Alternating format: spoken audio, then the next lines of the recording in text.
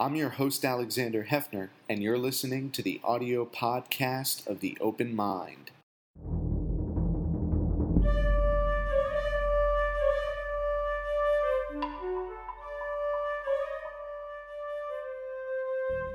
I'm Alexander Hefner, your host on The Open Mind. In his new basic book's title, Dying of Whiteness, How the Politics of Racial Resentment is Killing America's Heartland, my guest reveals how the backlash policies against a multicultural liberal America have mortal consequences, even for the people they promise to help. Dr. Jonathan Metzl is professor of sociology and psychiatry at Vanderbilt University, where he also directs the Center for Medicine, Health, and Society. He is research director of the Safe Tennessee Project, a nonpartisan, volunteer-based organization that's concerned with gun-related injuries and fatalities in America and in Tennessee. Dying of whiteness, says one of my favorite Open Mind guests, Thomas Frank, is a diagnosis for America. It's not reassuring. Failing health, failing graduation rates, guns everywhere. Our fantasies are driving us to an early grave, and Metzl is lucid and careful and mercifully clinical in telling us exactly how this public health disaster came to be. Read it today. There's still time before the autopsy. Wow, Jonathan, quite the praise and stark warning from our mutual friend, Thomas Frank. Welcome. Thank you for being here. Thanks so much. It's really great to be here. We interviewed Kathy Kramer. And I don't know if you're familiar with her work, The Politics of Resentment. She's a political scientist. Sure. But we actually interviewed her in the 2016 election year. And she had done field work that described the resentments as they were bubbling. And I wanted to start there. In your research, in the concentrated period of time in which you were seeing the response of people who had been victim to those policies, what did you discover about these resentments?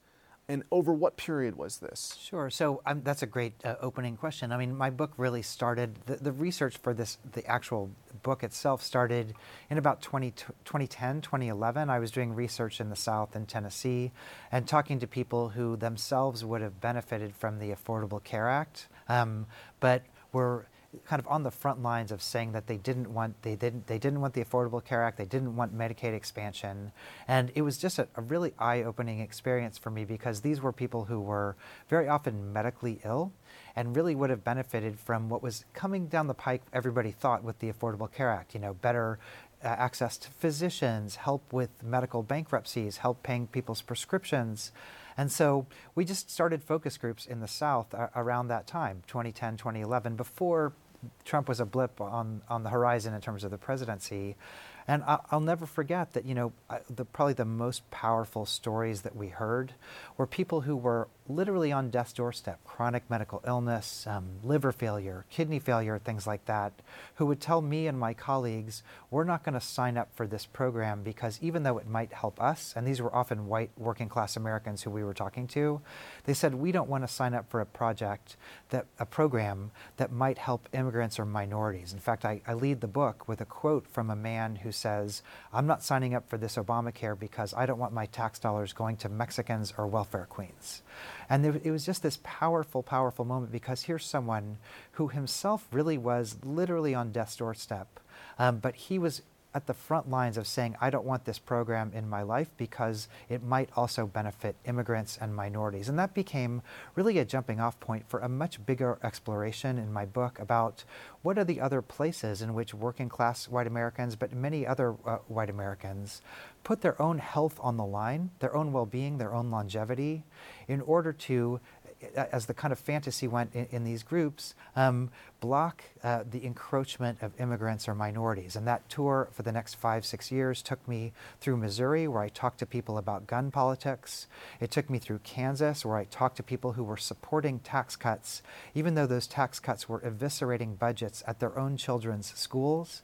And it became really a broader exploration of what's happening in white America, that we don't want to create a system that's better for everyone and instead base our certain kind of politics on fear. And lo and behold, what happened was that story that we started in 2010, 2011 led right into what happened in 2016. So I didn't know that was what the book was going to be about, but it turned out these very regional policies and politics became national ones. So you're based in Tennessee. You explored the issues in Kansas and Missouri. Any other states? Tennessee and Kentucky were a kind of comparison because Tennessee Tennessee rejected the expansion and the Affordable Care Act, and Kentucky accepted it. So it was a kind of Kentucky-Tennessee comparison, and then Missouri, Kansas, and then looking more nationally at the end. Yeah. If you look at how people are voting and want to make the correlation between how they responded to your questions and how they behave politically, are they lower income or are they wealthy? Because the Republican Party is the party of the 2017 tax reform. It's a party that benefits from a continued support from high-income people, right? So how does the economic reality complicate things in these states? Right. If that's a factor, lower-income people in these states have distrust of the government, or is this a phenomenon across economic lines? Well, that's a wonderful way to think about it. I'm going to give you two answers to that question because there are really two ways you could think about that. On the practical level, there's a lot of data and information and history in my book about the mortal consequences for working class white people of GOP policies. And so on one hand, my book, I think, shows and is in conversation with other books, some of which you've mentioned, that the policies that claim to make white America great again for working class white Americans end up making working class white lives, in particular, and many other kinds of lives, harder, sicker, and literally shorter. And so that part of my argument shows how policies from blocking healthcare reform, letting anyone buy a gun and carry it around, even 18-year-olds carry AR-15s,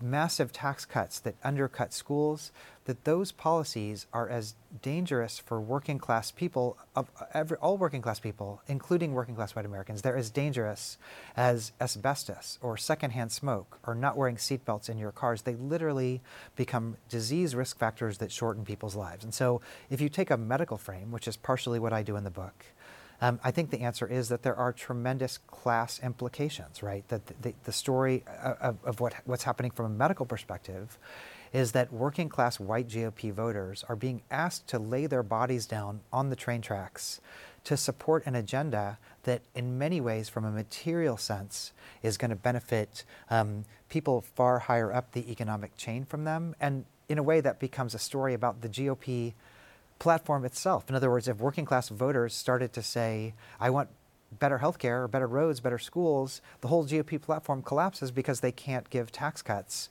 to wealthy people. And so half of the story I tell is a story about that, about how working class people are being asked to shorten their own lifespans to support these politics.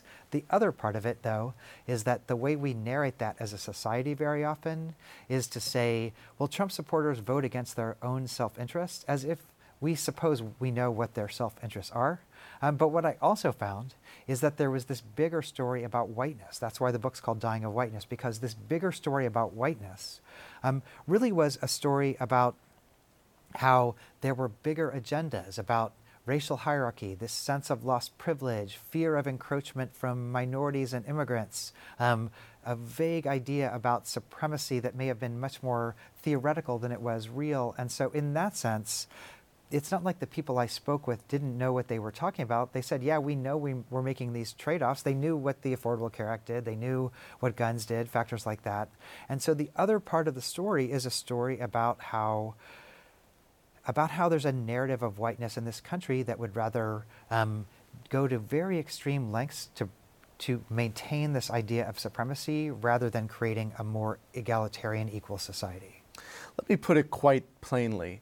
There are rich racist people in this country too. Yeah. Okay? So my point, and I was hoping that you could thread this needle with me, is that are those lower income people who did not want to, I mean, I'm presuming based on the research that the people who you're considering, interviewing for the book were people who are not in major, multinational or state companies. You were talking to lower income people primarily. I talk to many people. I talk to people in cities. I talk to people in rural areas. I talk to people all across the economic spectrum. And so part of the reason I talk about this as a conversation about whiteness is part of what I highlight in the book are some of the narrative strains that connected people across socioeconomic levels, even though, as I said a moment ago, the real health effects were definitely the worst for people at the lower end of the So socioeconomic this is what I want to ask Yeah. you. Those people who are concerned about not in my backyard, I don't want policies that are going to advance the lives of people in the city or Mexican Americans Yeah. or immigrants. Are those people cognizant of the rich racists who actually benefited from the Affordable Care Act in the way that it was designed, and the windfall for insurance companies and the reality of their existence in this system? I want to make a couple things clear. I mean, the answer is yes. I'm not trying to in any way skirt around this question. People were incredibly well informed. I mean, shockingly well informed. And I invite people to read the book in the healthcare section. The people who were rejecting the Affordable Care Act knew much more about what the act actually did than many of my friends in coastal cities who were actually getting health care from the Affordable Care Act. So there was no illusion about what was happening with the Affordable Care Act. Did they also know that it was actually during the Obama administration, after its passage, the insurance companies did all right by it? Did they know that? Oh yeah, for sure. No, and the irony is, I mean, the one thing that I couldn't talk people out of was they kept saying, I don't want more government in my life. And really the Affordable Care Act was a partnership, right, between government and private insurance. And so I kept saying it's not totally a government program, but the thing is there was this bigger story about race, about Obama, about, in other words, the information, it wasn't a conversation about information. The conversation we ended up having about whether or not they accepted it was not about the details. I mean, especially if you're a working class person of any background in the South, you know what government programs do and don't do because that's your daily life, trying to get treatment. But I will say that there was a bigger story that people were telling themselves and being told and telling me, which was about, I don't want to be part of a system that is where undeserving immigrants and minorities are gaming the system and taking away resources that might be coming to me. And so that was the bigger story that ended up making all this stuff about what the Affordable Care Act was doing really secondary. But I want to be clear that this wasn't any confusion about what was actually happening. And I think the other important point to note is that, again, people were on the front lines here. So it wasn't like they were, it wasn't like if I gave them more information about a particular bill. But the other important point is the risk factor wasn't whether one person or another person was racist. Some people I spoke to said racist things. Some people didn't. Some people never would have thought about those kind of things. The risk factor was that they lived in a state that supported politicians whose policies were linked to this racial resentment narrative. And so the risk factor was if you lived in Tennessee and your state representatives blocked the insurance marketplaces for the Affordable Care Act, didn't allow for the Medicaid, expansion. And so really it was a question of the policies, not the people. Right. And I think that that's important to emphasize. There was a disproportionality. There was an inverse relationship. They were claiming to not support the policies for the betterment of these districts, and ultimately these are the people where you found sickness, illness pervaded. Right. But if you were to assign this book to the governors of Please, I would love the governors. Tennessee, Yeah. Kentucky, and Missouri. Kansas is another story, which you, Tom, Frank, and I can talk about in a bit. But in those states, if you were to encourage or ask the governors to read this, what would they say? I would love for governors to read this, honestly. I would love for this to be part of a conversation about politics. I think part of the story here is about the despair that's resulting from policies in many southern and Midwestern states. So if a governor read this book, I would hope, first of all, that they would be alarmed at just the level of, it's not like I wrote this book to call people, ill-informed or uneducated. I wrote this book because I live in Tennessee. I'm from Kansas City, and I saw a lot of people suffering from politics that were problematic, but that were also being manipulated. And so if a governor read this book, first of all, I would want them to feel bad about what's happening on the ground to people. That would be number one. Number two, there's just a lot of data that shows that the policies that many governors are implementing are shortening lifespans. And so I would think if I was an elected official, I would find that alarming to think about how can we make policies that might bolster people's lifespans, not shorten their lifespans. And I think that's part of it. But the other point is, as I was just saying about the Affordable Care Act, it's not just enough to educate people. There's a conversation about race that we need to have. And so maybe not the governors or something like that. But I do think that it makes sense why you might ask, can't we just inform people what the Affordable Care Act does? But there's a bigger frame around here about race in America. And so I would hope that we could also have better conversations just about what it means to be white in America right now. Jonathan, here's a better question. How do you get the governors, Yeah. and let me add, the senators of those states to read this book? Because they are refusing to accept the premise. Yeah. Or they're refusing to come to the table and acknowledge that corporate interests in their state have dominated the status quo. But my point is how you get people to the table to believe in scientific data and the approach that you take.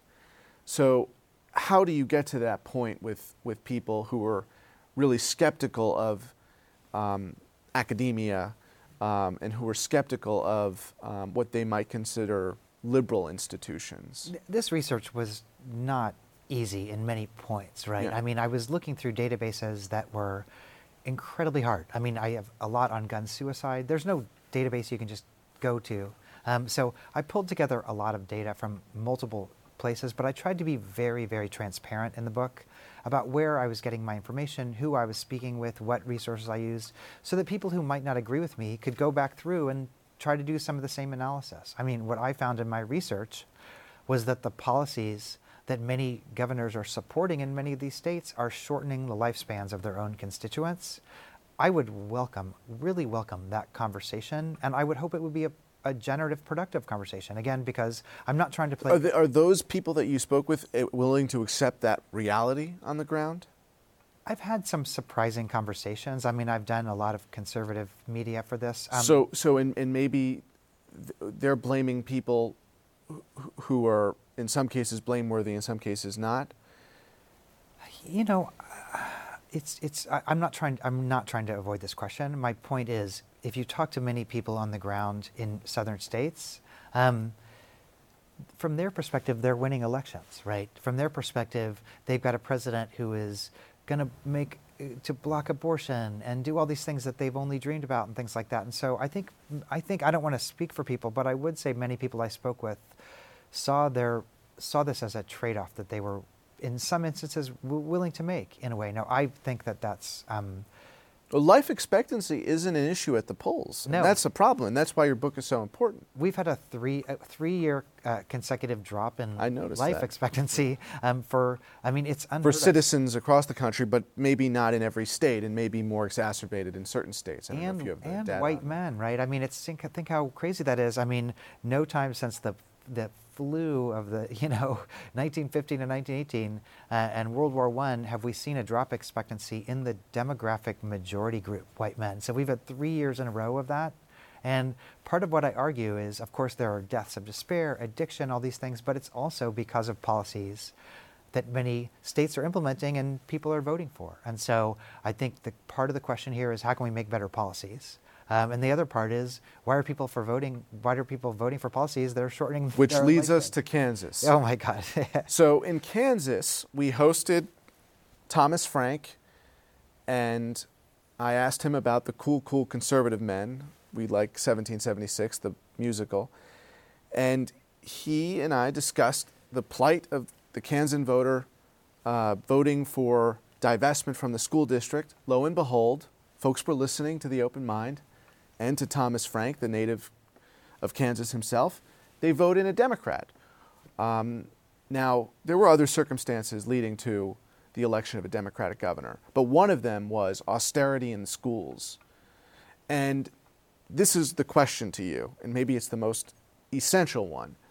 How do you channel those resentments constructively to the betterment of your constituencies?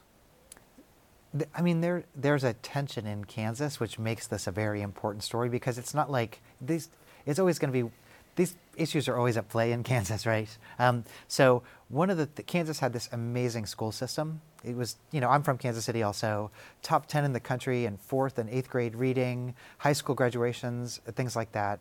They elect a governor named Brownback who takes an austerity scalpel to everything, including the schools. The schools start to fall in terms of every marker of performance. And that in some ways in Kansas is a bridge too far, right? People are proud of their schools, their own kids go to their schools, and there starts to be a pushback. And somebody I interviewed who I talk about in the book, I said, why is it that schools became the issue where there's pushback? Mm-hmm. And they gave me this great quote. It said, we were fine with the fires being set in the fields, but it got too much for us when the smoke got in the mansion. In a way that all of a sudden people started to see these effects. It wasn't just some other people, all of a sudden it was us. And so I do think that part of the story in Kansas is what's a bridge too far, where people are going to push back against some of these austerity politics. But the other part is Kansas then is still having these very debates, right? Kansas is still deciding about what to do. And another group of people who I talked to in Kansas said, yeah, I support these budget cuts. There's another person I talked to in the book who says, I don't want my tax dollars going to minority districts, because what I heard is that they're taking the money to buy party buses for football games and stuff like that. There were all these urban myths about waste at minority schools, and that's why they supported us. So there's always this tension, but I will say that the pushback in Kansas, which has a certain centrist tradition, was a very important part of the story. How does the Kansas example inform potentially Kathy Kramer's work in Wisconsin, the other states that you visited, Missouri, you're based in Tennessee? Do you see the potential for that kind of consciousness to emerge? And I don't know if it would be the same phenomenon as the mansions are on fire, but would it make a difference? Well, I do think that Kansas, on one hand, is a very particular state because it's got a history of bipartisanship. But I would also say that when people really started to see the effects on their lives and their children, that was a point where people started to rethink maybe these politics in a way. And so I do think that there is a lesson in Kansas, not just about what's it going to take to wake up Republicans. That's not the story I'm trying to tell. It's more like, what will it take to have a centrist bipartisan conversation? Because what happened in Kansas is middle ground Republicans and middle ground Democrats started to work together to try to rebuild the school system. And I met some remarkable Republicans who were working across the aisle in the State House. And so I do think that it didn't just foster a wake-up narrative, it fostered a bipartisan narrative that seemed to set things on a different course. I mean, isn't it the case that there is this chasm, there is this tension between the whiteness in the mansion and the whiteness in the prairie? But some of the prairie is actually the mansion, right? Oh, for sure. Capitalism breeds in these states a culture that is non-interventionist, deregulatory, and I'm wondering how that adds up in an internal conversation among whites, Caucasians, about the kinds of leaders they're electing and policies they're instituting. I mean, the reason I called the book Dying of Whiteness, not Dying of Healthcare Policy, which is probably true also, is that, again, I'm trying to look at this bigger conversation about whiteness. Now, whiteness in America right now has been co-opted by an administration and a narrative that really plays to many of the themes I talked about in the book. This idea that basically whiteness is under attack and we need to protect ourselves from immigrants and walls and all these kind of things, and it leads to a very particular set of decisions, right? Decisions to be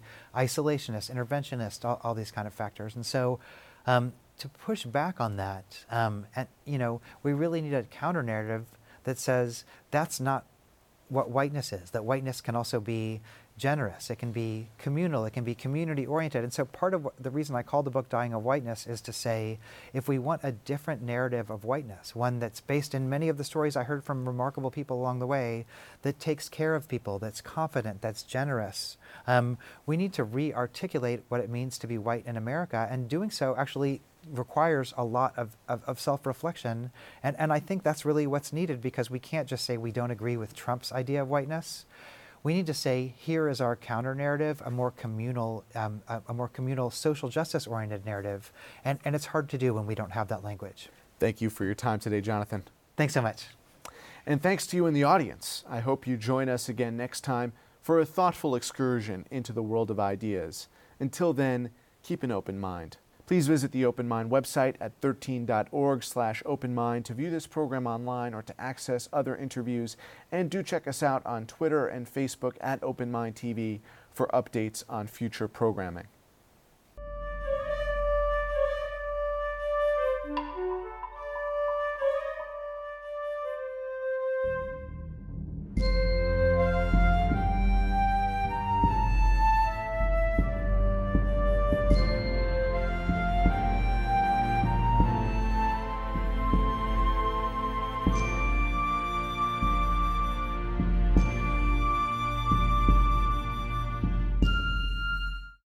Continuing production of The Open Mind has been made possible by grants from Ann Olnick, Joan Gans Cooney, Lawrence B. Benenson, the Engelson Family Foundation, Alfred P. Sloan Foundation, the John S. and James L. Knight Foundation, William and Flora Hewlett Foundation, Joanne and Kenneth Wellner Foundation, and from the corporate community, Mutual of America.